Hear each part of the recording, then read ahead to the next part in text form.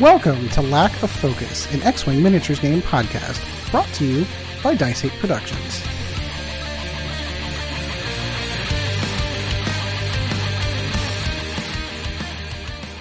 Hello everyone, and welcome once again to another episode of Lack of Focus, episode 61, See You Later.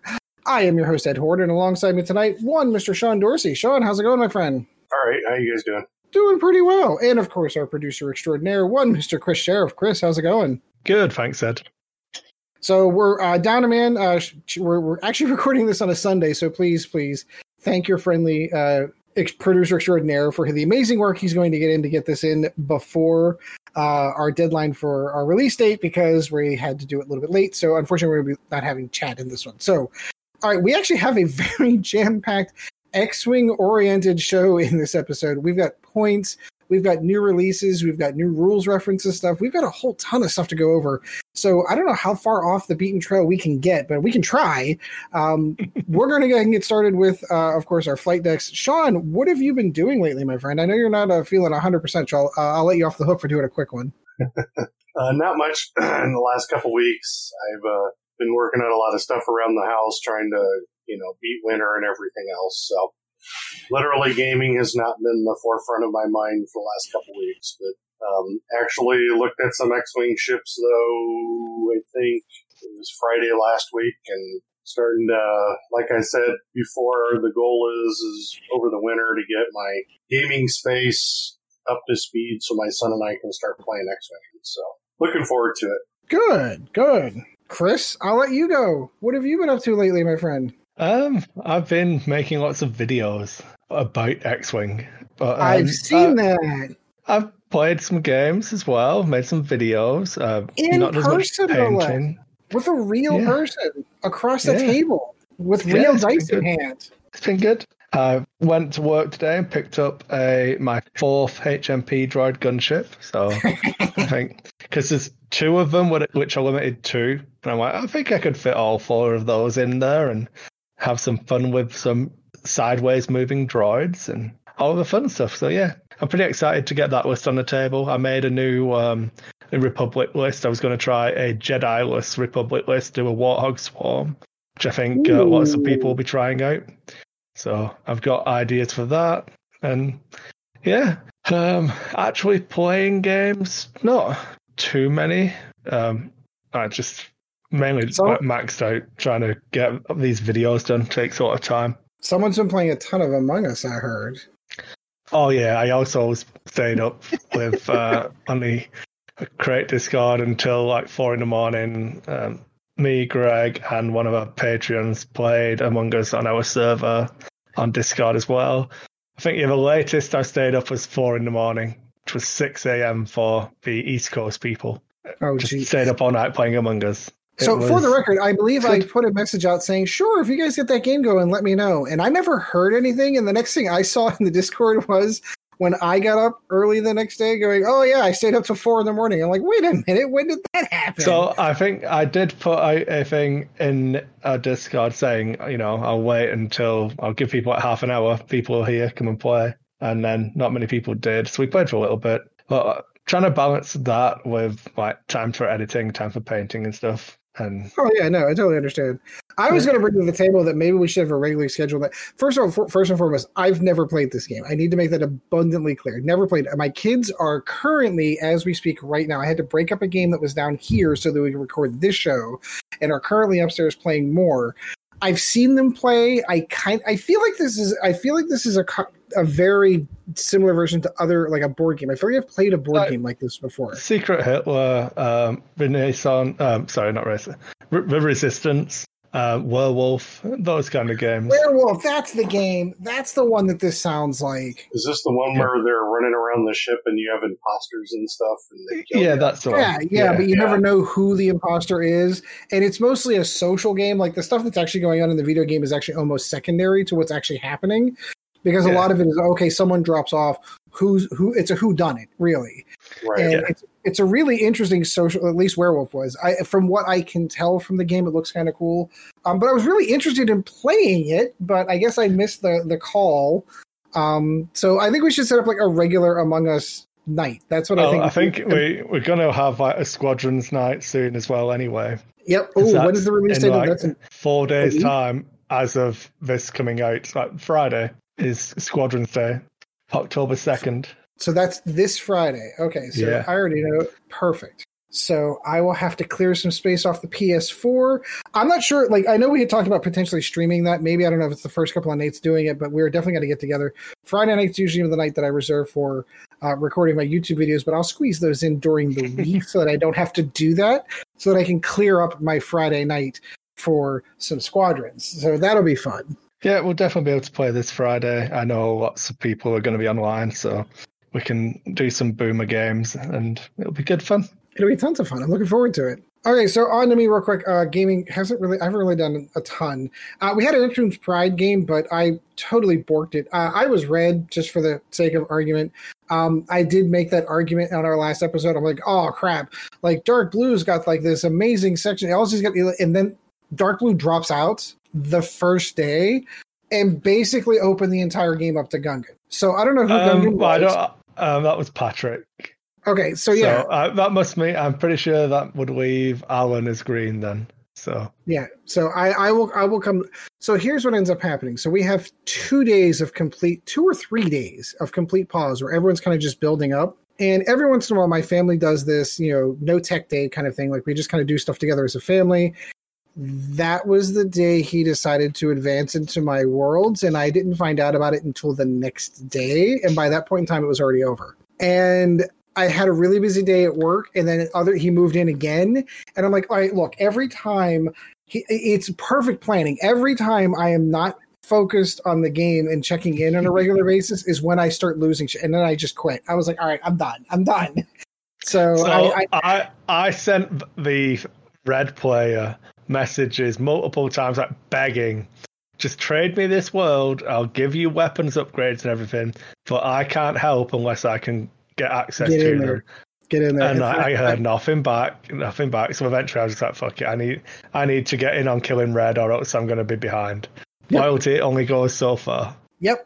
So now I totally understand. So I borked the entire game by having a day that I wasn't looking at tech, and that happened to be I felt like I was safe. Nobody had done anything for days. Everyone, first and foremost, I had neighbors on all sides. I touched every single player from my position. You had the early lead, though. You got all of those planets, and then just didn't capitalize on it. You just sat and sat. Yep. I know the mistake I made. I'm not going to make it again. I'm fully well aware. So the next game that gets kicked up, just once, I would love to the only game that I did really well was the game that I played with Greg, where I genuinely only had one neighbor I was genuinely concerned with, because Greg had really pushed yellow in the game we played before, and then my neighbor to the south wasn't going anywhere or doing anything. So I had all that time to build up, and we had formed this cool alliance. That was the game that I had done really, really well in. And ended up taking second in that one, but Greg was, far and away ahead of everyone else at that juncture. I looked at that board when it started off with, I'm like, I'm screwed. I said it here on the show. I was like, I'm screwed. There's just no way I'm gonna. But sure, I'll give it a shot. And yeah, I'm pretty sure Chad was yellow because I was going really gentle because the tech distribution was just really off. And there was a random weird warp gate in there and stuff like that, which he couldn't use. So I think just learning the game kind of mistakes what it felt like. But then I said I wanted to go to the stars on the other side of him, so I steamrolled through two systems. But then I accidentally hit one that had a warp gate on it. I'm like, oh, I could use this later to funnel all my ships back. So then I just decided to keep it. And I'd already sent him a lot of money and stuff as an apology. But then he bounced some stuff around, and I was like, you know what? Maybe now is the time to just be horrible. So I'd already convinced Green that Yellow had moved a lot of his ships down, because I just lied, just have a bit of a lie. This game. Yeah. Oh man, it's moved a lot of his ships down here. You could probably push up from the north and get some benefits in there. Have a lie. And so he attacked there. So all the ships that were south moved up. So then I just rolled all the way through to his home world and just kept everything. So who ended up winning that? Did Gungan end up winning it? Was that? It's still going. Oh, it's I'm still in the going? lead, but good. I've had to spend so much money keeping blue in, like dark blue in the game. So I've been funneling them weapons technology since the very start. Because I spent all of my... As soon as the player dropped, I knew that's what you were going to do. Well, you have to. I couldn't afford to do it because I had so many people around my borders. I just guarded the one planet you could get to from that little like transition world. I know you pissed me off so much because the number of times you left like 0 ships on it, I'm like, no, I'm not going to take it. I'm going to play nice. I don't want to play the aggressor in this game. I'm playing it nicely. Just because he's taken all of the ships off it again and left it at 0. If it makes you feel any better, my goal was to go for yellow because I was convinced that Chad was yellow. That was going to be my first move. And by the time I got to make that move, it was too late. Yeah. And I had all of my ships were mispositioned. All of them were not where they were supposed to be. Whatever. Because the highlight. Oh, go ahead. The highlight for me was sending. I amassed like 350 ships to go and send up to try and hold Gungan off to help you out. This was just before you quit. And I hadn't actually told them to drop off. I told it to collect all and come back. So I ended up not adding 350 to my first wave. I removed 450 from what I had available. So there was just a giant hole in my lines where I had a 16-hour journey of them flying in the wrong direction with about a quarter of my fleet. Oh, jeez. So I posted in the Discord, like, yep, I done gone fucked up. But alas, it seems to have worked out well. You're at least still kind of in the lead at the moment. I'll have to check back in just to see where it is, but I don't know what it was with that game. It's that legitimately, if you aren't staying on it on a fairly regular basis, you're out. I mean, I've had the slight advantage over you guys in this one because I'm 2 hours behind. So it's 20 past 8 is the tick for me, not 20 past 10. Yeah. So I can spend my money, reposition my stuff, then launch my attacks, and yeah. Okay, so I need to know this because I know you did this in the past. Were you the last person to join the game? No. I joined second to last. I don't know what color was last. Okay, because I started thinking about that after we closed out the show last week. I'm like, he waited until I logged in and said, "Ooh, we need one more player." And while I'm having that conversation on the show, he went over and clicked join because he knew it was late for me. And I'm like, I knew that has been something. No, I'm orange, so I was already in the game at that point. Well, I had a figure. I was going to, because I was going to do it at like a lunchtime one, so like 2 p.m. your time kind of thing, just the middle of the day one. Yeah, that would have worked. But I wanted to make it look like it was more full so that people would be more inclined to join. But hey ho. All right, but beyond Neptune's Pride, like I haven't really done much of anything. I got all my, the YouTube stuff because a new set dropped for Magic, so that's been kind of a big week. I always see an uptick in subs and views the first 3 weeks of any new set. So I'm trying to push out the content for that. So I've really kind of been focusing on that. I didn't get any painting done. It's just been a crazy couple of weeks, really. Work's been kind of crazy. Getting prepared for my son's birthday. Birthday was kind of crazy, and it's just I don't know. It was just an off week for me this past one. So that's pretty much about it. Wanted to get in on an Among Us game. I want to try this game. I think it sounds like oodles of fun from what I've seen. So I'll have to wait and see how long I can ride the I'm new, I don't know what I'm doing here, so I couldn't have killed anybody. See how long I can ride that. That's kind of sus, man. I don't know. I know, right? All right, so let's kind of get into it. You've actually got some stuff to go over. Where would you like to start first, good sir? We'll start off with like the quasi-news stuff. So, Heralds of Hope Squadron Pack. Yeah, look at that. Look at those pretty X-Wings. Got an orange one and a green one and a new A-Wing color. I assume these are the exact same sculpts. They're just doing the repaints. This is just the restructures on these. Yeah, I think so. Well, the thing I thought was interesting in this, we kind of touched on it when we saw the Squadron Packs announcing like a new poll card. But obviously, it's not a card pack. It's the Squadron Packs that we got for the Republic and the Separatists, Imperial. that's the word. Yeah. Well, I thought you were talking back an old first edition kind of thing. But No, yeah, this so they were Aces packs, remember? These are like Squadron packs is 3 ships in a pack. And I suppose you had Hired Guns, was it? The original introduction of Scum and Villainy? Yeah, that one had 3. But I'm trying to think of, so like even... The TIE Interceptor one was kind of the first one, I thought. The TIE Interceptor one was an Aces pack. Then you got the Rebel Aces pack was A-Wing and B-Wing.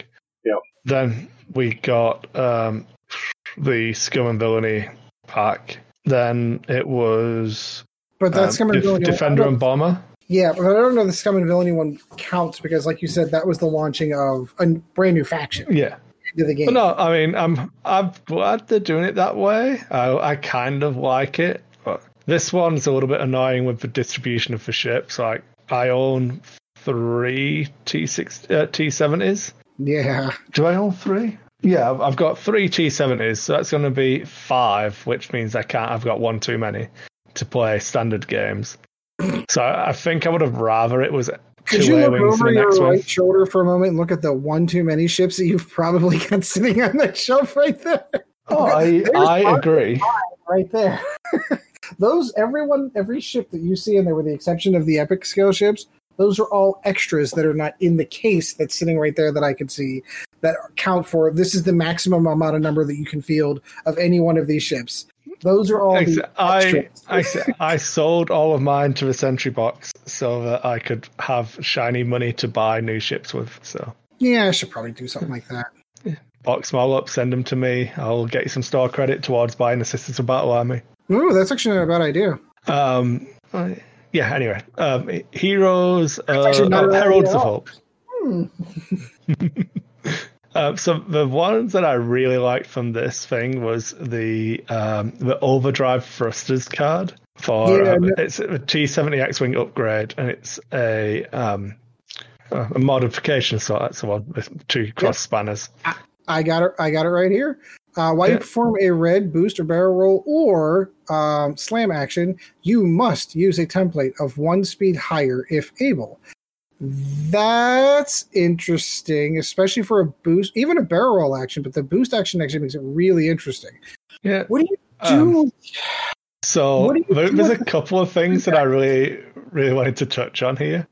So if you were to equip that card to a T-70 and then put Daredevil onto that T-70, you now do a 2 hard boost to the right or left, because that's how Daredevil works. And then the other one was the BB Astromechs and how they work. So the crazy stuff you can do with like pre-movement barrel rolls. Right. So you have BB-8. Before you execute a blue maneuver, you may spend 1 charge to perform a boost or a barrel roll action. So that now becomes a 2, or obviously a normal BB Astromech. It's only the barrel roll. And as you stated before, that is a pre-movement barrel roll. Yeah, it's really good. I like it a lot. So much shenanigans to do with that. Sort of like what Whisper used to do back in the day. Oh, think about what you could do with Paul now. So if you're flying with Paul in the original Paul with BB-8 and these thrusters on his black one, so you reveal your blue maneuver, you do a 2 hard barrel roll to a right, then you use Paul's ability to do a boost action with pre-move still. All pre-move. Yeah, which is also a 2 bank to the left. So you just completely change the position, and then you dialed in a hard 2. So you've kind of done like a K turn without even like being stressed at the end of it. And yeah, just lots of fun things I think you can do here. It's definitely you cannot have 2 hard because it needs to be a blue maneuver, and you can't have so yeah, it would be a bank, but you know what I'm talking about. Still, I mean, back in the day, again, I keep referencing the old first edition stuff. Back in the day, that's the kind of stuff that Whisper would do all the time, and that's what made that ship so deadly. And you're doing it at I-9. Poe's going to be able to get in there. He's going to be able to I-6. That's the biggest orange number now. Sorry, you're right. It's I-6, but it goes back into that. All right, so now that I'm thinking about this out loud, one of the things that the reason why most people felt that was broken back in the day, and that's the reason why they kind of eliminated it, was all that post knowledge stuff. I know where every ship on the board is already. Now I can, if I was going to barrel roll right before, now I'm just going to barrel roll left to get out, and then I'll just boost in the opposite direction, and then I'll take I'll disengage from this one to prevent from getting shot. That's the kind of stuff that you're going to be able to pull off with Poe. Sure, you're going to be able to do all the cool, AC stuff, outmaneuver, get behind people kind of thing, but the convex to that is that you're also going to be like, I can just change my mind and disengage from this combat. Just say nope. Just get out. It's fine. Just nope the hell out of there. Exactly. Yeah, and obviously it works with a swam as well, so you can clear your stress with a 2-speed move, and then slam again with a 3-speed move and stuff like that. It's good. I'm a big fan. Yeah, I'm a big fan. It's going to bring some definite playability to Poe. Either one, but specifically the old Poe, not the new one, with his ability. Yeah, and then we got a really cool Initiative 1 A-Wing. And that's exactly where I just stopped. Yeah. Okay, so this is going to be Merlin Cobben, is it? Correct. Colben. Cobben. I-1. When a friendly ship is at range 0 to 2, performs a primary attack. If you are in the Defender's Bullseye Arc, the Defender rolls 1 fewer defense dice. Now, that is range 0, so that also affects himself. If you're in the Defender's Bullseye Arc, they roll 1 fewer defense dice. It's pretty good. Just fly straight at people. It's fine. Exactly. It's pretty for an I-1 though. Again, that's kind of what they're doing. They're in there to muck it all up in the end. You're going to be I like that. I think that's going to be really interesting. Yeah. And then the opposite end of the spectrum was Zephan Vanaki. I don't know. Speaking's hard, man. Probably Vanek. Vanek, yeah. I just add in an I on the end, it's fine. Vanek, yeah you're right. So this one comes in at I-5. After you perform a boost action, you may transfer 1 evade token to a friendly ship at range 1. Ooh, that's like reverse Jake Farrell. Yeah, so it's a bit garbage because the only way you can trigger this yourself is by doing an evade and then refine gyro stabilizing it into a boost. Yeah. But obviously the clue's in the picture. It shows you the coordinating resistance transport, giving him evade actions and stuff. They show you how to do it in the picture. Yeah, to be honest, it's an I-5 resistance A-wing, so I think they've got 4 of them now. You can run, and you can fit 4 in a squad easily. So at resistance, I'm fairly... Yeah, well, if we went with just cool. I-5 shenanigans, where are we? A-wings. So, ZZ, Tally, Lulo. So, come on, Lulo. Get added to the squad, mate. So I've got 80 points left after adding those 3 with no upgrades. So there's no way this one costs more than 80 points. No, I wouldn't think so. So you're right. You can run 4 I-5 A-wings. I would guess that the most expensive one so far is Lulo at 43. So you could run Jaeger at I-5 in the Fireball at 33 points and still have 47 points left and run 5 I-5s. That's gross. Yeah, I mean, it's only 2 attack dice ships, but that's an awful lot of perfect information time you get. That's really gross. That'll be interesting. That'll be a squad someone should try out, Chris. Yeah. So I've got my Initiative 3 squad for the Grand Army of the Republic. My Warthog list, and I want to try out. Ooh. But like I said, I don't want to spend too long on this. There's so much other stuff to talk about, but a good article. I suppose we should do Starbird Slash as well, because that looks awesome. And it's just A-Wing, not Resistance A-Wing. Ooh, so an EPT, A-Wings get double EPTs, or even the crappy low-level ones get a single EPT slot. And you get to fly through people. So if you fly over their base, they take a strain. Whoa. Run that past me one more time. I clicked off it, so now I got to go past. It's an EPT. After you fully execute a maneuver, you may choose one enemy ship you move through. That ship gains 1 strain token. Then, if you are in that ship's firing arc, you gain a strain token. It's basically as you're flying by, you're throwing dirt in their face. Yeah. But That's an interesting mechanic. taking into account resistance, A-wings can shoot backwards. Yes. So you spend one turn flying towards them, then you fly over them, focus, spin your arc around, and then shoot them in the bum when they have a strain token. That's pretty interesting. Yeah, I'm a fan. I wonder what the cost on this one's going to be. I was just going to ask that question. We just talked about running 5 I-5s. If you can fit 5 I-5s with this and Snapshot. I doubt it. I mean, you could probably run 4 I-5s with Snapshot and that. Because that's like 40 points. You're looking at 10 points worth of upgrades. So, but, yeah, I don't know. Then what was next? Rules reference guide was the other bit of news. All right, so let's go ahead into that. So there's a lot. There's a lot in here. You said you did not want to unpack all of this. The one thing that jumped out to me right away. Where are you? You are on. That is going to be on page 3. A ship with no active force attempts a purple maneuver. It executes a stress maneuver instead. Now, what's interesting is the stress maneuver is the white 2 straight. Right. Okay. Yeah. Like, so they're referencing another rule, which I feel like is the right thing on that. I genuinely do. But of course, it references a purple maneuver, which I think we saw in a preview. Like maybe they leaked one that there was a purple maneuver, but we have where did we see that, Chris? Correct me. I think, let me do some Googling. I think it is the ship from Revenge of the Sith, but I can't remember what it's called. I think is it the ETA? Is that the one? That would make sense. Okay. But again, it goes into that. I love how they're opening the design space. I love the fact that, what of the non-force users on there? There's a maneuver on their dial they can't use.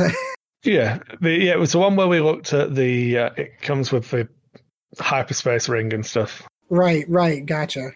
Oh well, in that instance, they're all going to be Jedi in that one. So maybe that's a Jedi ship. So yeah, all right. Scratch that thought. It was cool, but not. Yeah, so I think it's talking about if you spent your force when you come to use it or whatever. Right, then you can't then go on to use it again. You get the 2 straight instead. Yeah. So reasons. You really wanted to park out the last question on the FAQ. That was just for you guys. I thought you'd enjoy it. But, yeah. Okay, so let's get to it. FFG's having some fun with us, and I appreciate it when FFG has some fun with us. So at some point in time, they previewed... All right, so here's the full question in its entirety. What is a structure as mentioned on Marg Sabo Closure, the EPT? And the answer that FFG provides is a structure is, oh, wait a second, I can't tell you that yet. You'll have to wait and see. Meaning, you can ask that question, they're not going to answer it, and they actually put that imprint on the actual rules reference, which is hysterical. Yeah. You just have to wait and see. Ones that I liked that cleaned up the game would be like the jam answer. If a ship has multiple green tokens or locks, the player whose effect caused the ship to gain a jam token chooses which green token is removed. Mm-hmm. So people would do weird and wonderful stuff like I'm going to make you can't shoot this ship, so I'm going to make it lose its evade token. Or no, I want you to lose its focus token, and that's why I jammed you. That kind of thing. So it's the person who does the jamming picks. I thought that was explicit in the jam action. It was, but people... it states that you pick a green token or a target lock. Yeah, so then people were arguing that you picked the word green token. I would like you to lose a green token, please. And then you get to pick which green token you wanted to lose. No, I know, you know, we've never played it that way, but it's now in the FAQ, so it's gone. It's done. You know, you and I have gone back and forth on this for a long time, for many, many years. I often feel that half of these FAQ questions are rule slurs trying to find a way around the rules. Oh, it is.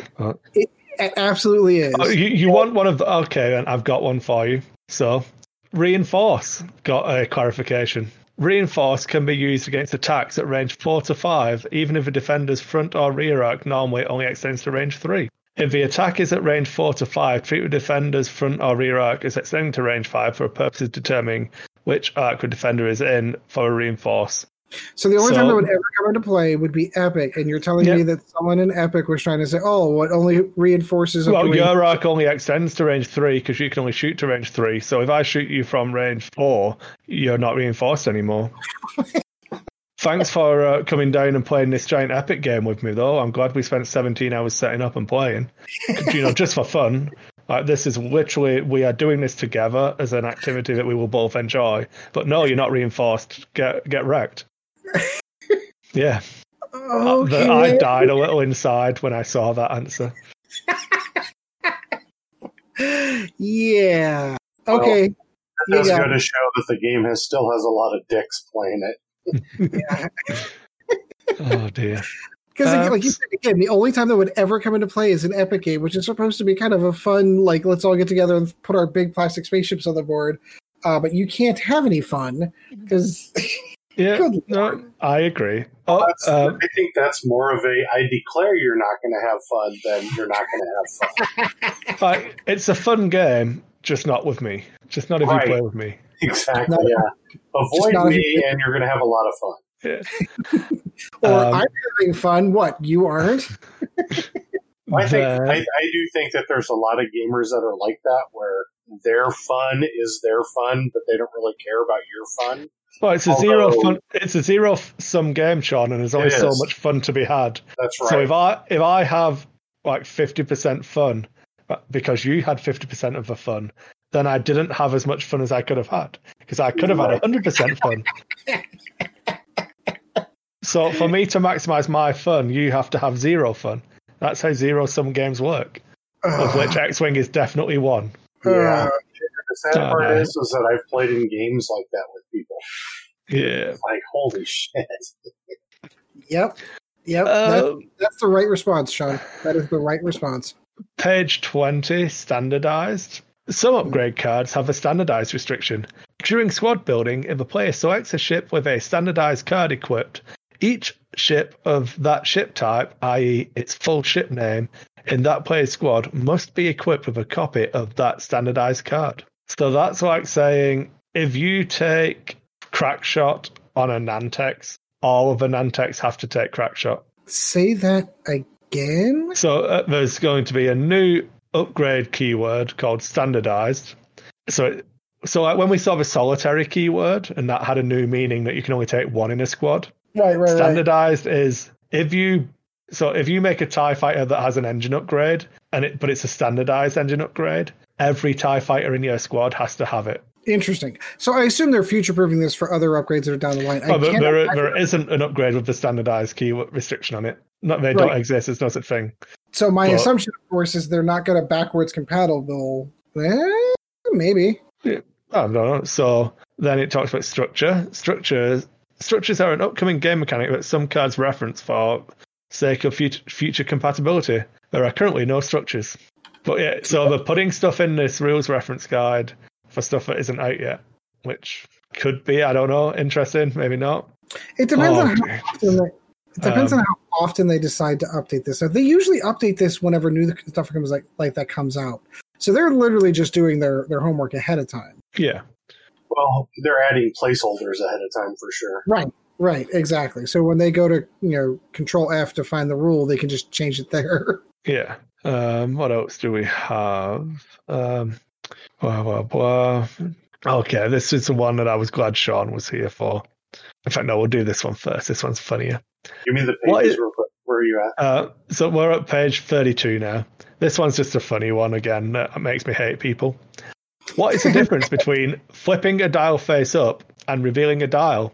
And when does each apply? Flipping a dial face up is a manual act of turning a dial so that its face of the dial containing the maneuvers is visible. Revealing a dial is a specific act that occurs during a ship's activation.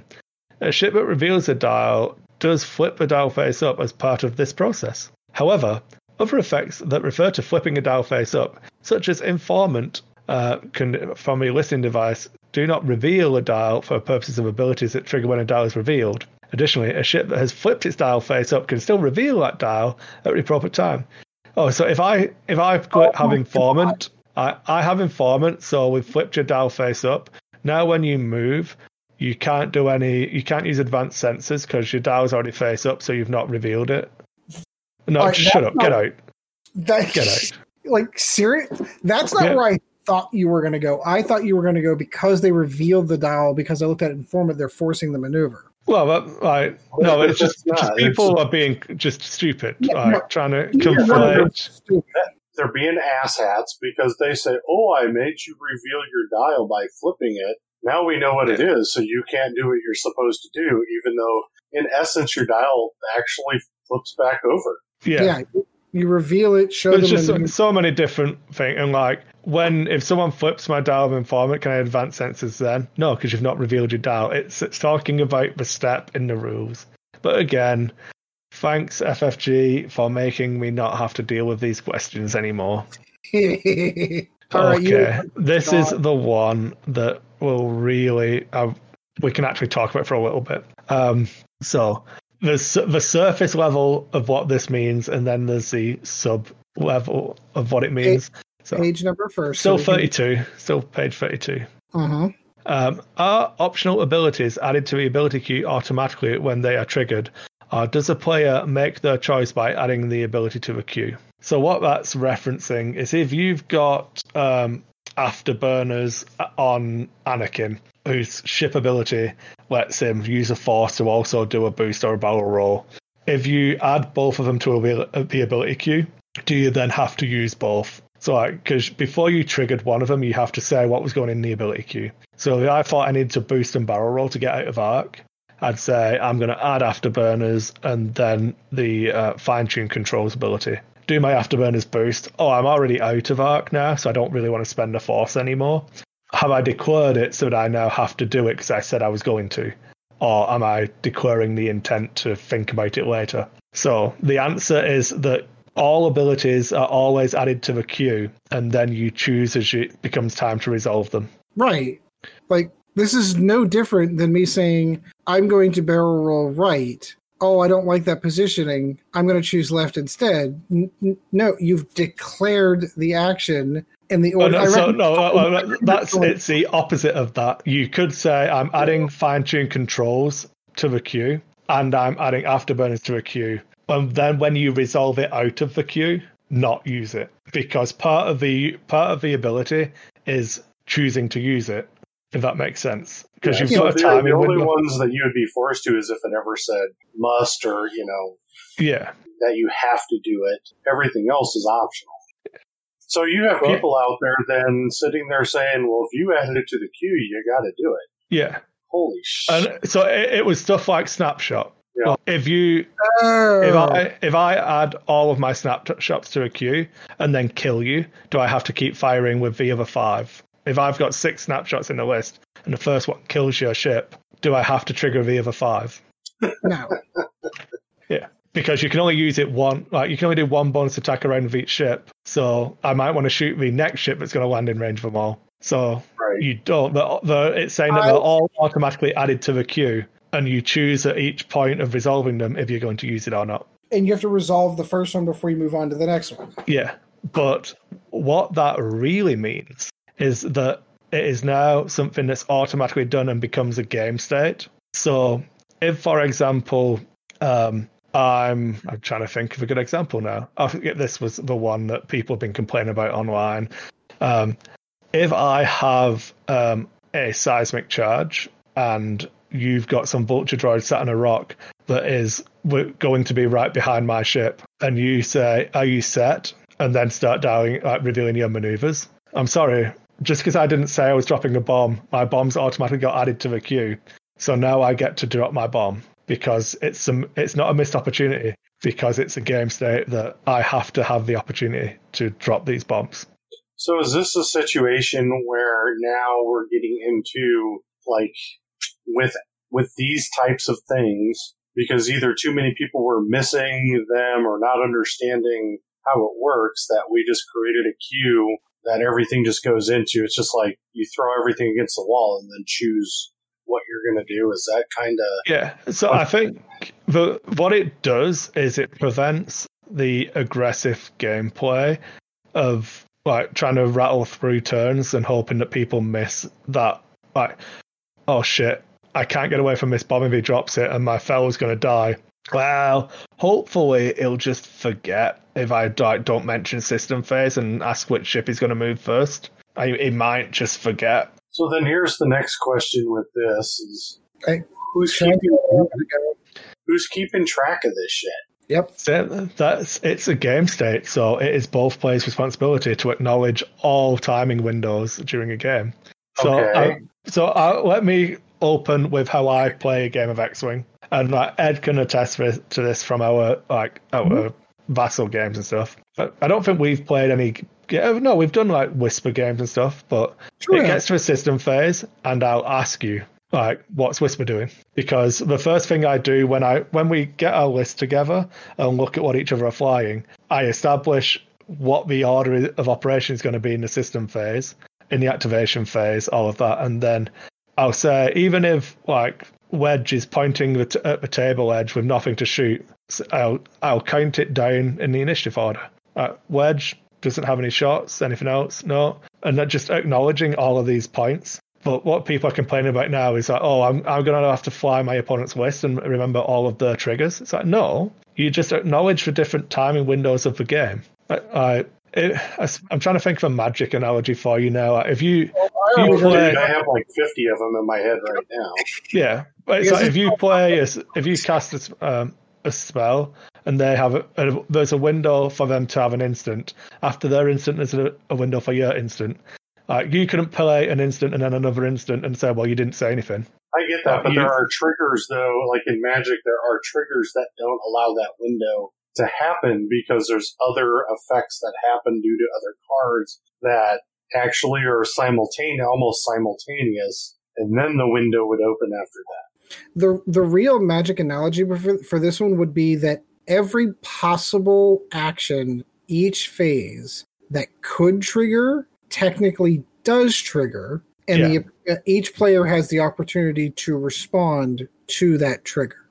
Unless you're going into things like Kiki-Jiki, Splinter Twin, where you have the funky thing where Kiki-Jiki creates the creature then untaps something, and then it untaps Splinter Twin, which, so you have those continual, it's the perpetual or infinite combos that you don't have any ability to react to until the person declares they're done. Then from that point, then that person has a chance to respawn, and then you swing for the win. Right. Because technically they create their own trigger loop. They create their own loop going over here. That's an infinite loop that happens.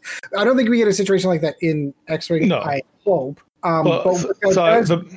Every phase, every possible trigger that could happen does, and you have to respond to each one of those triggers. Yeah. So the big thing people complain about is the bomb thing now, where if it's changed from what people are concerned about now is that it's changed from the person who doesn't have the bomb sitting there hoping that the other player forgets to now the person who doesn't have the bomb is now worried that if they don't tell them to drop the bomb or ask them, that if the other player doesn't pretends to forget, they then position their race, and then you see the final position, and then you say, oh, you didn't let me drop that bomb earlier, we need to roll it back so I can put my bomb down. So really then what people need to do, and kind of like you do in Magic in a way, or chess or anything else, is what I would do if that were the case is I would write down all of my triggers on a piece of paper. Because this is a friendly game, not a tournament game, but a friendly game. I'd write down all my triggers in fact, if you ask me, I think Fantasy Flight should create a trigger form that for all of your ships, you put them in there, write down all of your triggers, and then each person has their own form, and you set them side by side in every round. You walk through your triggers.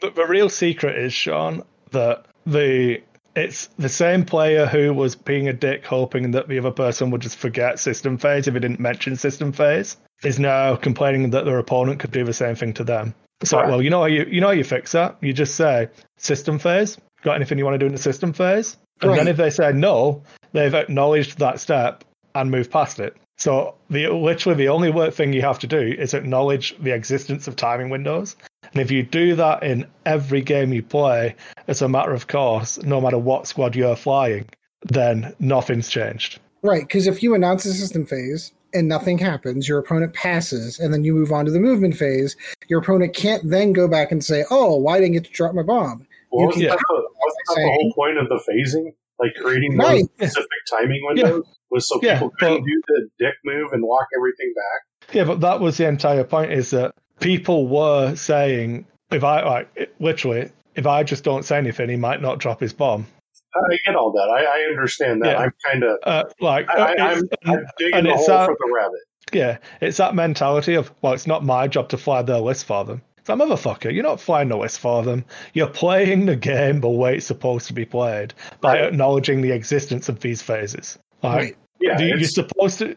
It's in the floor rules about not seeking to manipulate the pace of a game for your advantage. Right. Basically, what it's doing is everybody should, I'm not saying has to, but should acknowledge system phase, the different phases as they go. Yeah, I do system phase and then initiative values for movement and shooting. Right. And then I declare end phase separately to just putting my dials down. Right, because there's stuff that happens in those phases. Yeah, I don't care if you've put a dial down whilst we're cleaning up tokens and stuff, that's fine. But I'll declare it as end phase. Oh, okay. And then do the next thing. And it isn't a taxing process. It's like, okay, I'm set, system phase. Okay. And what I tend to do is okay, I've dropped my last mine. I've dropped Bubba's last proxy mine. So I don't have anything in the system phase anymore. You don't have anything. Okay, we'll move past it. And then it goes planning phase, activation phase. But that's the exception, not the norm. You know what I mean? You build the game at the start. I build my windows at the start of the game of what I need to remember and discuss it with my opponent so we both play the same game with the same knowledge. Ultimately, I think that because you have people like me, I'm never going to remember 3/4 of what's going on in the game. Have a list. Like for me, what I would do is just write down, these are the things that I have that are required in the system phase. These are what's required in this phase, or these are my choices in this phase. And as ships become eliminated, you cross them off and move on. And, but I mean, isn't X-Wing supposed to be a friendly game? Supposed to be. Yeah. But, I think X-Wing is a really, really good friendly game. So this it's a terrible competitive game. This is one of those things the little chit that you get for who has first turn. I always thought it was kind of a useless thing. It only ever comes up a handful of times. Who had first turn? One of the things they could do is quite literally just have a little cardboard cutout that has each area of the phase, the little chit that goes from the top to the bottom. All right, we're in the system phase. Anything going on here? Nope. And you just move it down through each phase. Because they also have very specific floor rules for keeping notes during a game. You can't do it. So you can't mentally take the note yourself to remember. I get Sean's point. Sean's right. In a friendly game, you should be able to have all your triggers sitting in front of you as a reminder. But it would be nice if there was an official game mechanic that literally went through and passed through each phase. Which actually I think that there is in essence. It's not written in that this phase passing to this phase is a hard sell, but at the end of the day it is, because you don't leave one. You shouldn't leave one until you're into until everybody's done and you're moving into the next. I get why they have this. I get why they wrote this. If you're having people that are still just trying to accelerate, to confuse or accelerate things in games because they think they're going to get an advantage. Ultimately, I like your idea, Ed, where you have a little chip that moves every turn, you move it. And through each phase of the game. Every turn, every time. And if people choose not to do it, that's fine. But it's there for players who are either, because the advantage is when you go to tournaments, and I've seen it many, many times, is a very seasoned player versus a new player. And I've watched seasoned players, and I've sat there, literally watched them do this, where they'll allow that player to miss a trigger. Yep. Because they know that they get the advantage with that. And the funny thing is that once they have that advantage on their side, then they'll start reminding them of it. But until that time, they'll, have them, oh, I didn't realize you had this card. You should be doing, and they only have one ship left on the board by that time. Yeah, by that time it's too late. This would actually be a perfect place to put inside the actual squad building app itself. Everyone's got it on their phone, you should just have a little sub app in there that's phase of the game, that's tournament legal, that I can have sitting on the table. You don't even need a little chit, just a little tap on the phone as each one goes through each phase. So here's another thing you could do, which adds to that, Ed, is that every single time you put an upgrade into the squad builder, the official X-Wing squad builder, it actually builds out your trigger list by phase. There you go. You're thinking exactly the same lanes I am. I mean, that's simple programming. That's just, very easy. Yeah, and then it comes up with builds a list for you. So now you have your squad list, you have your trigger list, or whatever you want to call it, by phase, and then it's legal because it comes out of the squad builder, or it could be part of your sheet or whatever as a part of it, but it builds it out. Okay, you have three missiles or three whatever, so now, or three bombs. Now, each time you use one, mark it off. That type of thing. Right. But it also gives you that little reminder. You have 3 things that could happen in this phase. You have 2 things that can happen in this phase. And by the way, you have 1 trigger that happens at the end phase. And as you go through each one of them, it pops up and says, these are the things, your options. If worst case scenario is that a new player, it's going to give them the opportunity to right, I totally forgot. I have to do that. Otherwise, it's avoid all of the. It literally removes the advantage an experienced player or a player who knows every ship, every card, everything in the game versus somebody who doesn't know everything about the game. It takes away. Then you don't even really have to have this FAQ entry because you've already resolved that. Well, and I agree in the very experienced player versus relatively new player. I think it also helps specifically in the mid-tier to new players playing against each other. Oh, absolutely. I'm not going to know every trigger and every card in the game. I'm going to admit that. I've not kept up nearly as much. So if I'm playing against another player of equal level, there's an entire possibility that both of us miss triggers simply due to not knowing when those triggers were supposed to take place. That's not anyone playing for an advantage. That's just, it's our job to maintain the game state, and neither one of us did it. So when I start playing again, seriously start playing again, I'm probably going to pay Chris to sit there and look at my list and build me trigger lists. Yep, there you go. Because there's just so much. The game is so big, and there are so many things that can happen. Even building your list, you may not realize what you have in some of your ships, just because you have 4 ships. They all have some type of an ability. You have upgrades on them that do this, that, and the other thing. It gets confusing after a while. That's why I just liked playing the simple lists where all I had to do was figure out whether I was going to cancel an attack or not. Yeah, and you have a lot of things that can happen while your opponent's doing something else. This isn't a Magic or a 40K game where I go, you go, I go, you go. We're all going simultaneously through, each of these phases. So when you're doing something, I could have a trigger that could happen while you're doing something, and I need to remember that. Just like my opponent can have the same thing. I also need to know that he has triggers that could go off while I'm doing my own turn. So there's a whole, because the turns are all just one turn, you and I sharing at the same time, that would be extraordinarily helpful. See, FFG, if you do that, I just hey, this idea by, I don't need royalties. 1%. Wait, the app's free. It doesn't matter. Yeah, but I think that somewhere. It would just help everybody out if it just built out what your triggers are by phase right as you're building the list. Well, the other thing is that would help you in list building too. Yes, I completely agree.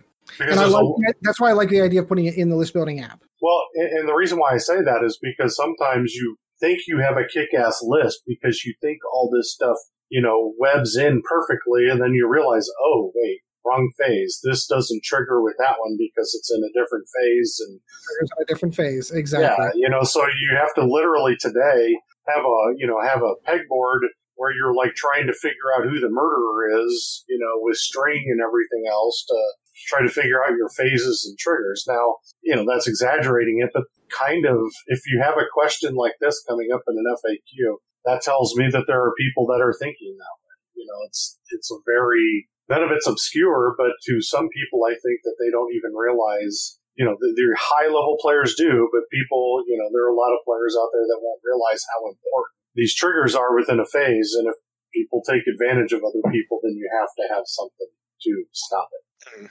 That was a good one, Chris. That was a good one. I'd like that one. Yeah, so I'm going back. Again, FFG, you can have that one for free. Just build it into the squad app. It's all in HTML5. It's super easy. I could write it in 2 days. All right, so points? Yeah.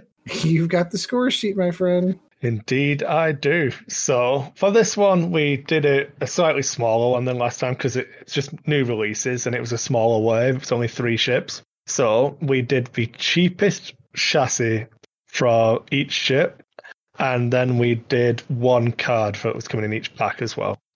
So the first one we started with was the Xi-class shuttle, and we were talking about it and like back and forth on, it's a 2-attack dice shuttle. What's it going to open up for first order? And I think we used the Starkiller base as like the Upsilon. The cheapest Upsilon was 58, and that's where we kind of went from. And I think Ed went first and knocked 10 points off that price. So Ed said it was going to be 48 points. I was a little bit more generous in that. I said 45. And Sean was less generous and said 50, using the Upsilon as a base. It's 38 points. Wow. 38 points. So I'm looking at a list right now, which is a First Order Courier, which is the cheapest 38-point bad boy, with Supreme Leader Snoke. And then you can take Major Vonreg with Deadeye shot, I don't know, just a 1-point EPT. Kylo with Prime Thrusters, and have an 8-point bid. 38 points. Like, so Kylo, who can still reposition whilst he's got up to 2 stress, and you get to look at their dial before you do this. And you've got Snoke. And then an I6, yeah. So Snoke lets you look at someone's dial who isn't within range 1 of Snoke. And then you've got Kylo to just dance around. So yeah, 8 points. I can actually see that, because now looking at the Upsilon today, it's got more. Oh yeah, the Upsilon's a beast, but it's leveraging how much of a beast. Like, you can't take an Upsilon as a support ship; it has to be pulling its weight in the engagement as well. But 38 points, man, it's just pure support ship. I don't care anymore. Mm-hmm. Right. Yeah, I agree. Yeah. Then we looked at... I was closest, and I was still 7 points off on that one. Then we looked at Terex, the crew card, because we were talking about how just handing out calculate tokens, I think it was pretty good. Pretty darn good. And we looked at different crew cards to compare it to. I said it was going to be 8 points because I think I went first on this one. I think we were using Leia, I think, as the benchmark. Correct. Yeah, I said 8. Sean said 9. Ed undercut us both with 6 points, and it's 6 points. Boom!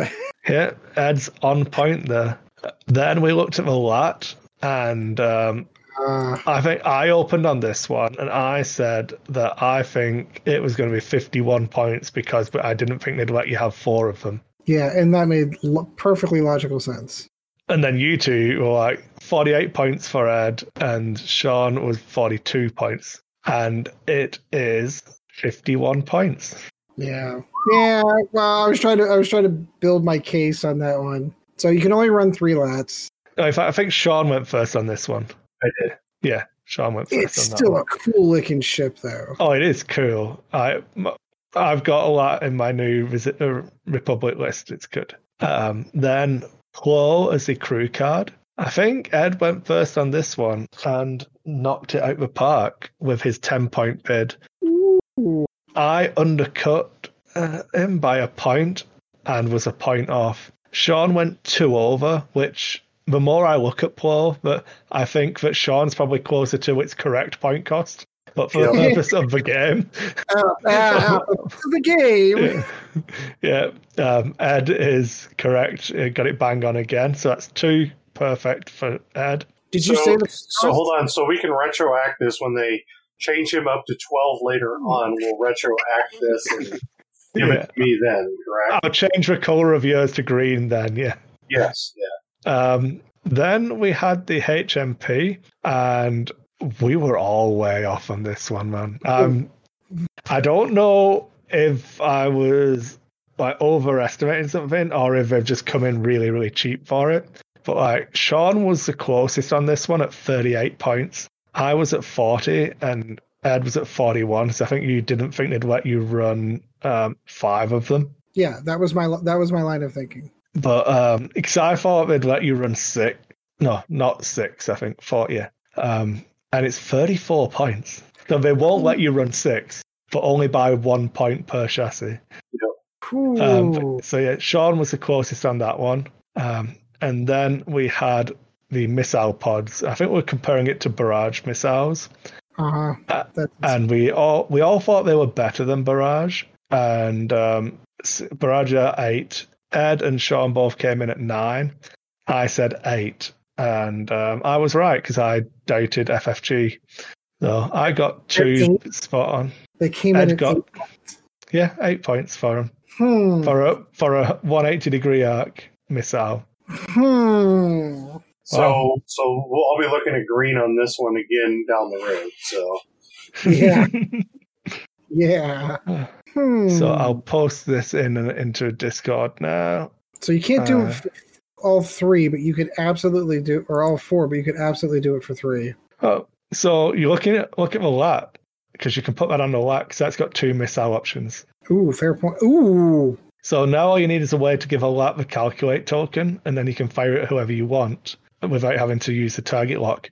But Jedi and that also have access to a synchronized console to just pass the target lock to a lat after they've engaged, which is pretty good. So the grand totals of the largest differentials, Sean came in 3rd place on this one with just the 50 point on the Zai gunship. The Zai shuttle, was the big killer. That took you basically out of the running right away. Yep.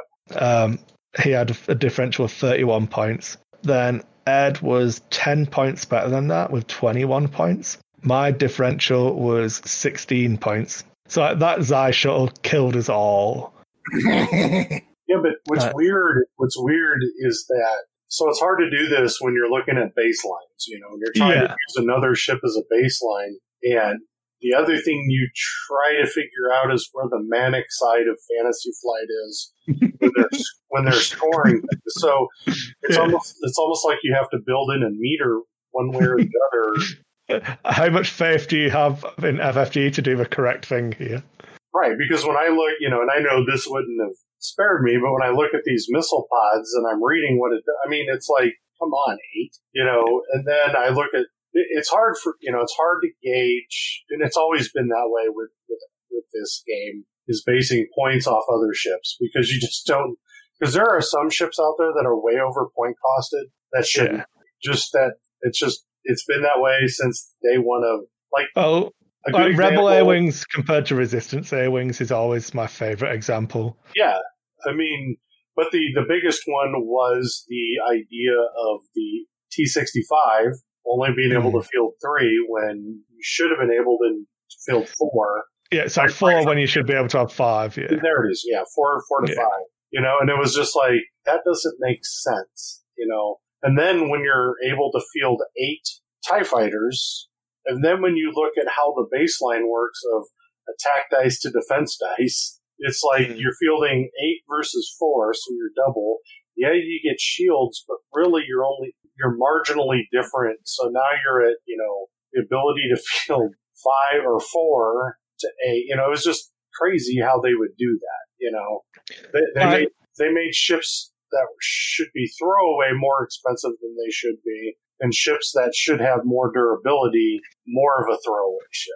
It's when you look at something like the Academy TIE Pilot is an Initiative 1, 2 attack dice, 3 agility, and 3 hull ship. And its dial's fine, but nothing, not great. 1 herds, 2 herds, 3 herds. The blues are the 2 banks, 2 straight and 3 straight.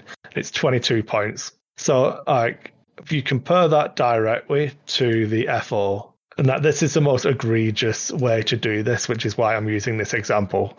But the FO gains the same attack dice, same agility, same hull. It gets a free shield. It gets the 2 herds being blue. Instead of the 3K, it gets the 2 swoops, and it keeps the 4K. And it's 3 points more expensive. Right. If you were to just put a shield upgrade on a TIE fighter, it's more expensive than Yes. Yeah, like a TIE fighter with a shield upgrade is 30 points. A TIE FO is 25. Right. And that's what I'm saying, is that's why judging this stuff is so hard, because of that skew. You're looking at things, trying to figure out which way that they're going to fall with. Too cheap, too expensive. Once in a while they'll hit that sweet spot, but it's very rare. I mean, this is something I think, maybe not even in hindsight, because I can't remember the exact conversation, but I remember Bob years and years and years ago saying about upgrades for points cost for upgrades would be really, really good if you could make them a percentage of the ship cost. Yes. So if you put a defensive upgrade on a really expensive ship, it's going to make it harder to kill. That's inherently worth more than making a cheap ship harder to kill, because that cheap ship isn't worth as many points, so you're not protecting as many points. So yeah, but that would be hard to, it's impossible to do. Like, this is in a perfect, the perfect world that we wish. I don't even know that you'd wish X-Wing actually existed in that world, because I don't think it's a fun game at that point. Right. I think what you do then is you create, for some things, not everything, but some things that would affect a ship differently is, as an example, small, medium, large base, you have different point costs depending upon which base you're putting it on if you're going to do it. That's how you would do that. I think they have that for something, and they've obviously got initiative-based pricing and agility-based pricing. Yeah, so it's stuff that they have kind of brought in. But, I mean, it kind of leads into what I thought we could close out on for our final topic, which would be, like, do you want X-Wing to be a perfectly balanced game compared to what I think the environment we live in now is, that kind of, without it being stated overtly, like the hyperspace and points change environment where, like, they've made Nantex too cheap. I think everyone would acknowledge that. You can fit 6 Initiative 4 ships in with 2 EPTs each is in a list. Like, no one else can do that at that level when they've got a 3-die bullseye arc and a turret, and it's just a really efficient, high initiative jousting list. But I don't know that it's actually a problem, because we all know that in November, I think it is, when the points change again, that they'll get fixed. And they'll be like, it'll just... So is it... Would you rather the game was fixed? So the points are, like in first edition, the points are what they are, but by some form of magic, that everything's balanced? Or would you rather we have what we have now, where you get that ebb and flow of what's good and bad? So that's a good question. Ideally, I think that, all right, so personally, I think that comes down to 2 different phases. The competitive phase, tournament-based, and the casual on the dining room table. Casual on the dining room table is self-regulated and automatically, as far as I'm concerned, gets removed from the conversation. Because if there's a ship that you and I both agree is not pointed correctly, or it's an unfair ship, you and I can both universally agree on a handshake deal, say, I'm just not going to run that. Yeah, you can run 3 defenders, that's fine. Well, right, or you could do the opposite and go, sure, play that absolutely broken list. Let's see what it looks like. Exactly.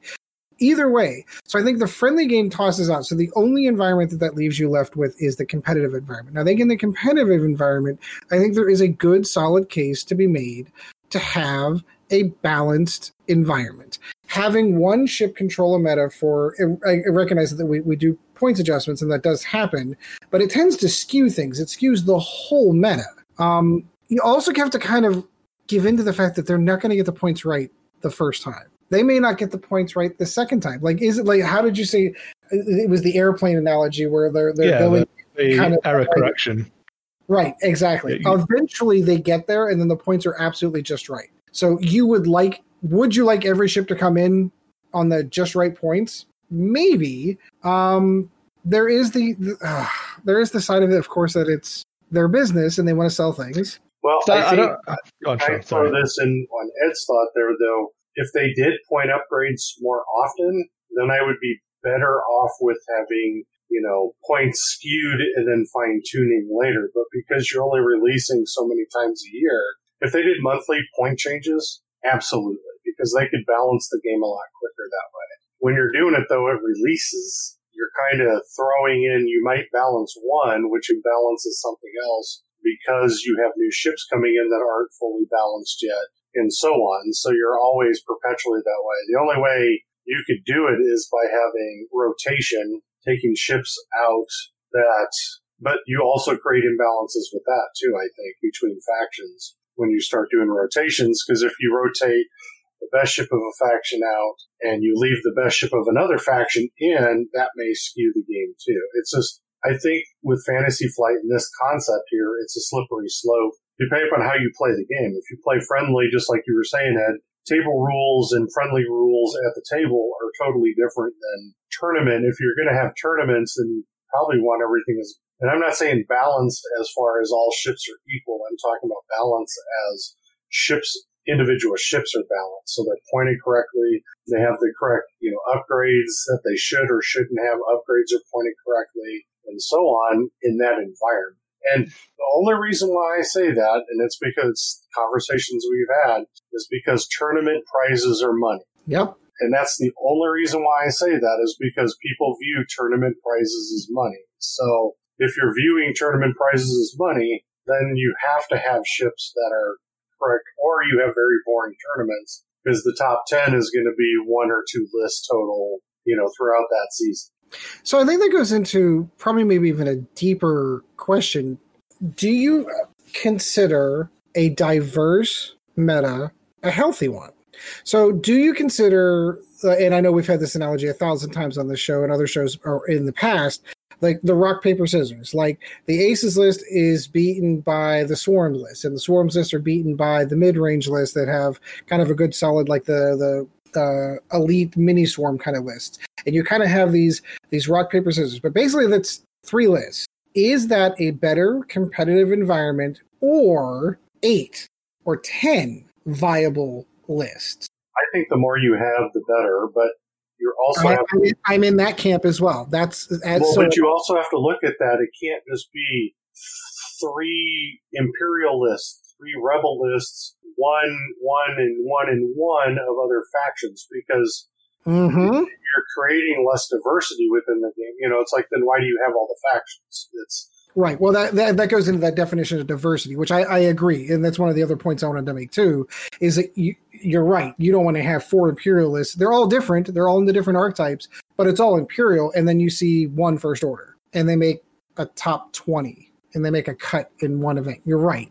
If you should never be punished by your choice in faction. Correct. There should always be viability by faction. Agreed. Always. So that goes to the point that in an ideal environment, each ship in each faction would have some level of balance and viability. I think that's the one that always drives me nuts. Like, there are how many ships do you have in your box right now that you look at it and go, well, that ship sucks? Or I bought it or I bought it for the upgrades, and I don't really need the ship. I bought it for the upgrades. Like, that's the one thing about this game, and I guess that's common with a lot of other miniatures games too, but like, I have ships that I know I've only purchased because it had a specific upgrade, and I've never flown it. Not once. And that's a problem when you're buying a ship for a single card. We all know that from the Emperor and First Edition. And C-3PO.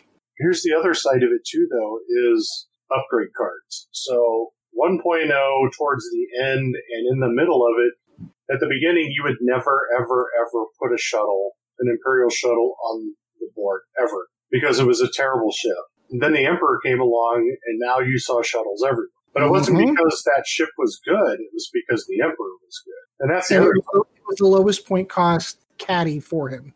Correct. And that was a problem because you're not putting a viable ship in the game, you're putting a viable upgrade. And now, this is the rabbit hole again, where we can't just talk ships, we have to talk upgrades. Because when you look at, towards the end of 1.0, when you had the bomb lists, and there was nothing good about the ships you're putting those things on. You're just putting a ton of bombs on and missiles and crap like that affect the outcome of the game. And then you have a platform that in essence is a bad ship, but, and then you had other ones that are good ships but you put an upgrade on it, or they were okay ships. The E-Wing is a good example. Mm-hmm. Or you would put R2-D2 on it, and now you just created this monster, But for one specific pilot, though. And I get that, but that's all you're getting out of that is you're not, the whole platform isn't good. It's one pilot out of that platform is good. And that's kind of where I'm leading to in this is that the other thing I would love to see is where if you could, in the perfect world with this game would be every ship out of those, all the pilots are viable pilots too. I understand that'll never happen, but when I buy a ship, and it's just like you're buying a ship for one card again, if you're buying it for, let's just say, as an example, Wedge, then you're, once again, you're playing the ship too, but you're really only playing one card out of that, because then you're putting other upgrades from other ships onto that and creating these monster ships. And, that's the tough part about this game, is that the min-max side of the game will always rule, I think, at the end of the day. But I think that's the way it is with all miniatures games that I've ever played, is you're looking at a min-max rule with it, where you could have a bad ship, but put this card on it, it becomes an okay ship. You put another card on it, it gets better, and so on. Or you have that, I'm going to throw an Emperor on a shuttle and win most of my games just off the effect of that guy, and then what Sunterfell can do, and blah, blah, blah, Yep. And that's where the game starts to hurt, is when that stuff starts happening. When I really think that if the game becomes an upgrade-driven game again, it'll be difficult. I think the game should be more pilot-driven with upgrades as kind of, putting the cherry on top or the icing on the cake, But unfortunately, that's not exactly how it works. Well, and again, like I said, ideally, you're not going to be able to get everything right the first time. I think that's the one thing that I will give second edition a lot of credit for, is they've given FFG that flexibility of being able to go, ooh, wow, we totally overpointed this ship. We can bring the points down and try to bring it back into some viability, or vice versa. Oh my God, there's no way this card should be costing this. Everyone's running it. It's clear that this is an overpowered card. If we bumped a couple of points up, you can still run it. It's still just as good as it was before, but now the point cost is adjusting for it too. So I mean, ideally, yeah, in my mind, ideally, the ideal competitive environment would have a good 8 to 10 quote unquote viable lists. And each faction has a couple of good viable lists, depending on what direction you want to go. What you don't want to do is you don't have one particular faction that's railroaded into one build, and that one build isn't even that good in comparison to the other three that are like the Imperial list or the Rebel list or the Scum list or whatever it is, like whatever the top ones on the list. Like you should, I go back to my original state, like you should not be punished by the faction that you're choosing. So each of those pilots and upgrades should be points adjusted correctly to allow that environment to thrive. Really quick, Chris, how many seasons are there now in that? Is it still 3? Oh, jeez. It doesn't really do that anymore. No, I know. Yeah. The equation, what equates to it now? Is it 4? It's by every wave that we release from memory. Like they do cards that go with the waves, but I don't even know if they've changed that, and who knows what will happen post-COVID. Like there was 2 on the really competitive level. Each state or city or whatever would get one or should theoretically be able to get 2 prime events or the equivalent of regionals would be 2 regional seasons a year, effectively. Right. You get 1 Star Championship a year and 2 regionals. So other way around, maybe. And then you had Worlds, would be the fourth. So I think the viability would be better suited if they went to, let's say, and I'll call it a season, even though it's not a season, but let's just say Store Championship season. You have the end of the last whatever regional or prime season. When you move into your Store Championship season, you get a baseline change then, and then halfway through that season you get a second one, and then when you roll into the prime season, you at the beginning you get one, halfway through you get one, so that the points are fine-tuned a little better, so that would also help with lists that are dominating the game, because you could look at it and say, oh wait, this ship shouldn't be doing this much, so we can pull it back to the crowd, things like that, or upgrades the same way. if they did the point changes more often through good analysis, not just to do it willy-nilly, but to actually analyze what's going on in the metas and, and in tournament meta, that would help, I think, quite a bit to what Ed's end result would be, is to having a more balanced environment. That was a heck of a rabbit hole. It's okay, because what I was going to do was just keep letting you guys talk, because you didn't answer my question in any way, shape, or form. Well, no, because I don't know if you can. No, yeah, so I gave you two choices. The game is either in perfect balance, so everything is as viable as everything else, or you have a revolving change where stuff will come out and you have the cyclical balancing that currently happens. Well, can we agree the fact that that's not necessarily not necessarily something they can actually do? Oh, no, it's a theoretical. I think I'll just premise it a little bit better, maybe, that if the game's perfectly balanced, there's no reason for me to be excited about a new ship that comes out, because I've got a squad that is just as good. Why should I change it? This is what I'm used to flying. Yeah, my skill level can show and grow as a player and get better, but I don't actually think that's as much fun. And I think the unbalanced nature of the way that stuff comes out is what makes a game fun for a lot of, do you think it would be as good as if we went through that, if we were all three of us were geniuses, we went through that points prediction, and one of us got every card spot on, one of us was too expensive by 1 point, and one of us was off by too cheap by 1 point, because the formula's been fixed. And we went through, it was yeah, this will be this much because it does this thing, and the game's perfect. I don't know. So I think it would be its own worst enemy, and the diversity would actually shrink because there's nothing driving change. Well, so let me throw my opinion. Let me throw this out there. That would it be better though if you could play your favorite ship rather than never being able to play your favorite ship? Never's a long time. Never so long. I get that, but I'm just saying is, there's a lot of ships that I owned that I never put on the field ever.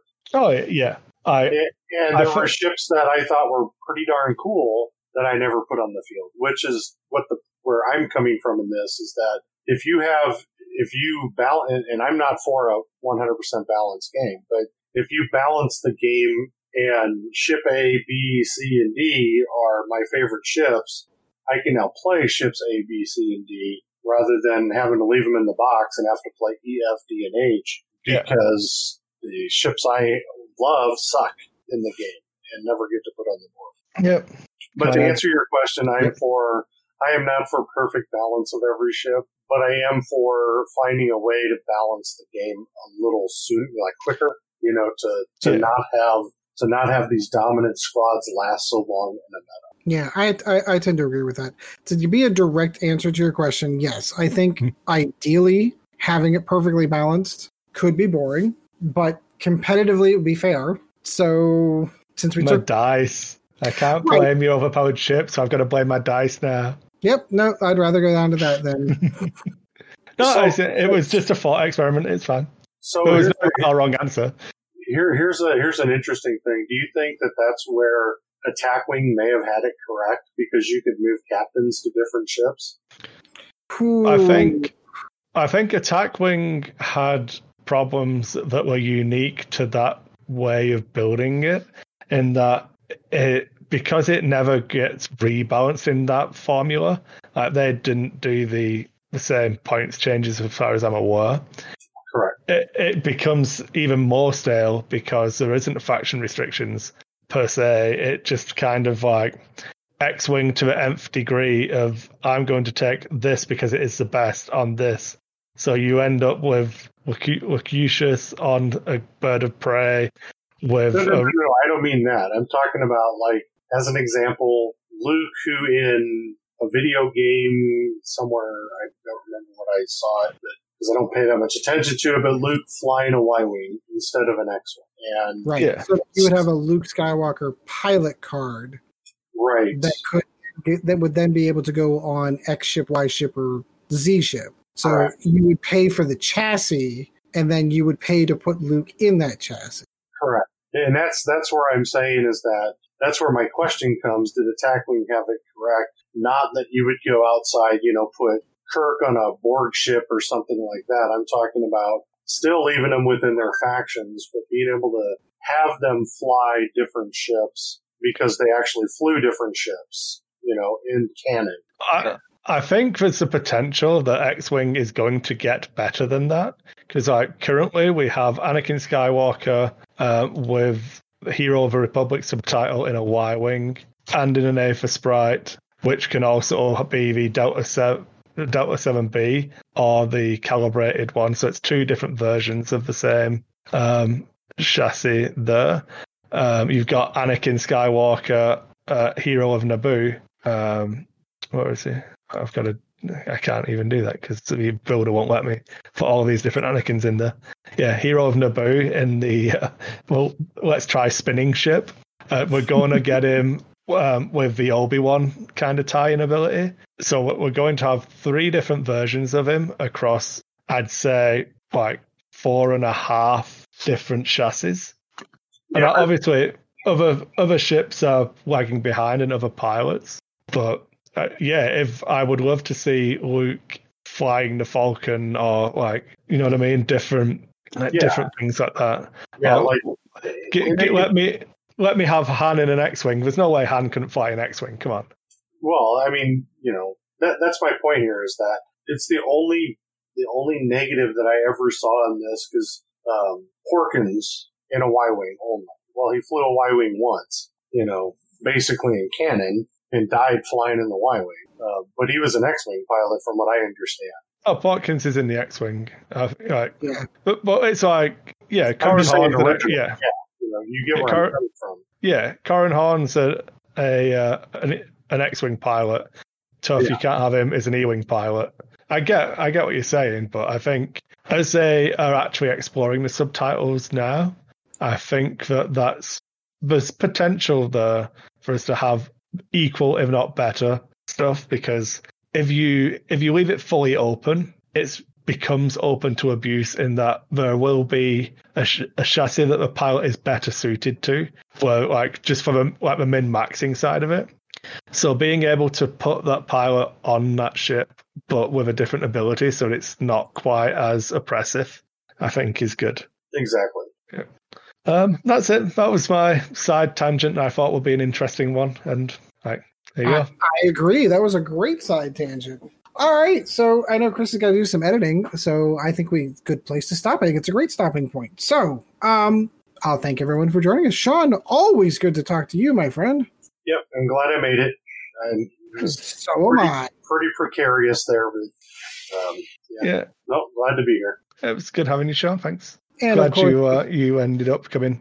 I thought you'd enjoy a couple of those topics. So yeah, I'm glad you were here for those. And of course, Chris, always good talking to you, my friend. You've got some house cleaning you like to do. I just wanted to say a big thank you to our new patrons who signed up. You guys have been awesome. I had a couple of people sign up to the Dice Hate Patreon as well, which is basically the money all goes into the same pot, but that one is just a flat monthly charge. So you're always welcome to do that. You still get the same rewards, but I don't differentiate. I've also been using the Patreon as a way to test out putting out, when I do videos, my initial impressions of different ships and stuff like that, I've been editing them down into a short form audio format and then uploading them to Patreon. So I believe if you are a Patreon, you can subscribe and have it as an RSS feed. But if you're not, you can still go to the Patreon and just listen to them in your browser.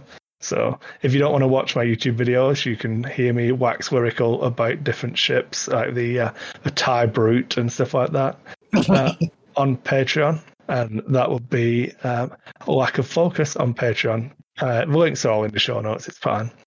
You can email us at lackoffocuspodcast@gmail.com. You can chat with us on Facebook and send us messages on there at Lack of Focus Podcast on Facebook. You can join the Dice Hate Discord server, which should be links in, and you should, because that's been really good fun. We've been playing games. As Ed said, we've been playing some Neptune's Pride, which is a free web browser-based game.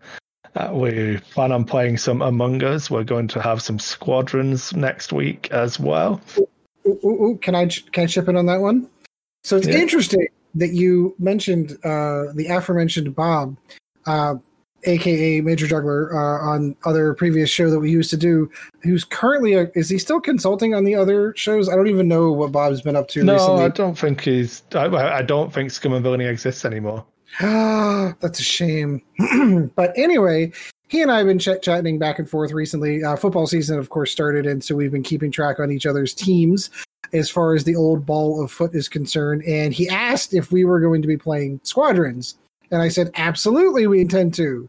So I don't know if he's made the request yet, but I'm going to reach out to him again over the during the week that he may be joining us to play some Squadrons. So if you want to have a chat with Bob, he might be flying with us in Squadrons. Yeah. I'm sure he'll have some interesting thoughts on that because I'm pretty sure he got a new job at NVIDIA. He most certainly did. And a huge pay raise, apparently. Counting triangles. Well, there's those engineering jobs. Those are good for something, right? Yeah. So that'd be cool. That'd be good.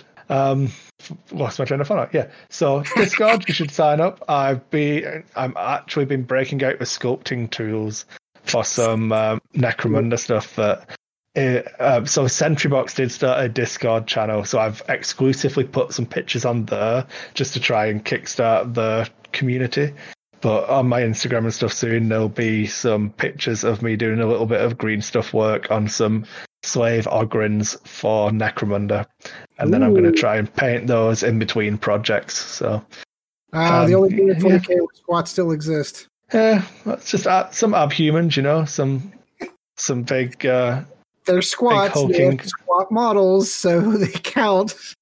Necromunda does have a squat. It does. I know. That's right. And a Beastman. And it's good. I've got loads of my stuff here. Some nice rattling noises for people to listen to because they can't see the pictures. But I've got my Cawdor gang that needs assembling, which is going to be more of a painting project.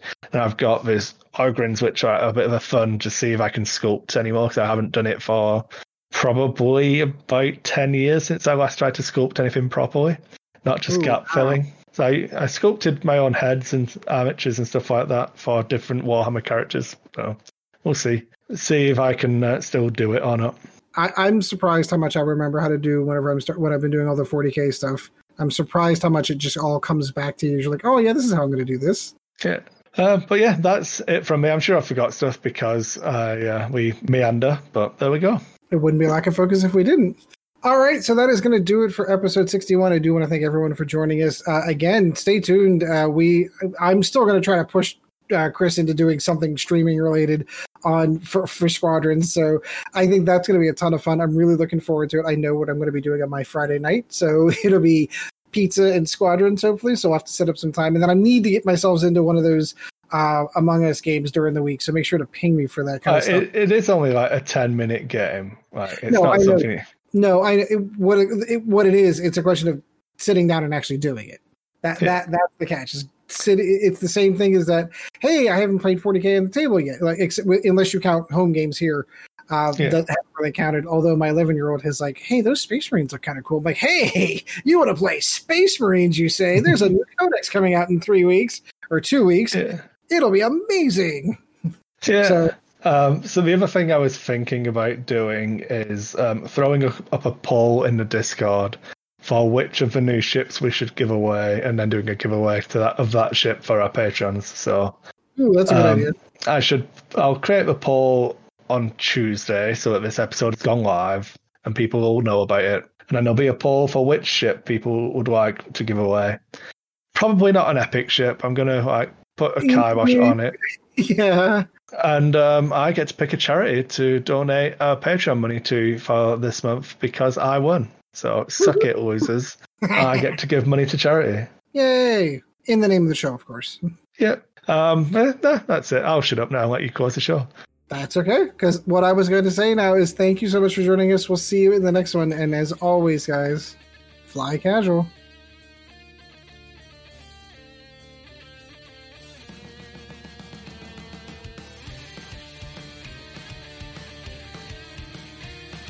Thank you once again for joining the Lack of Focus X-Wing podcast. Check out Dice Hate Productions for all the latest episodes, and we'll be looking forward to seeing you again next episode.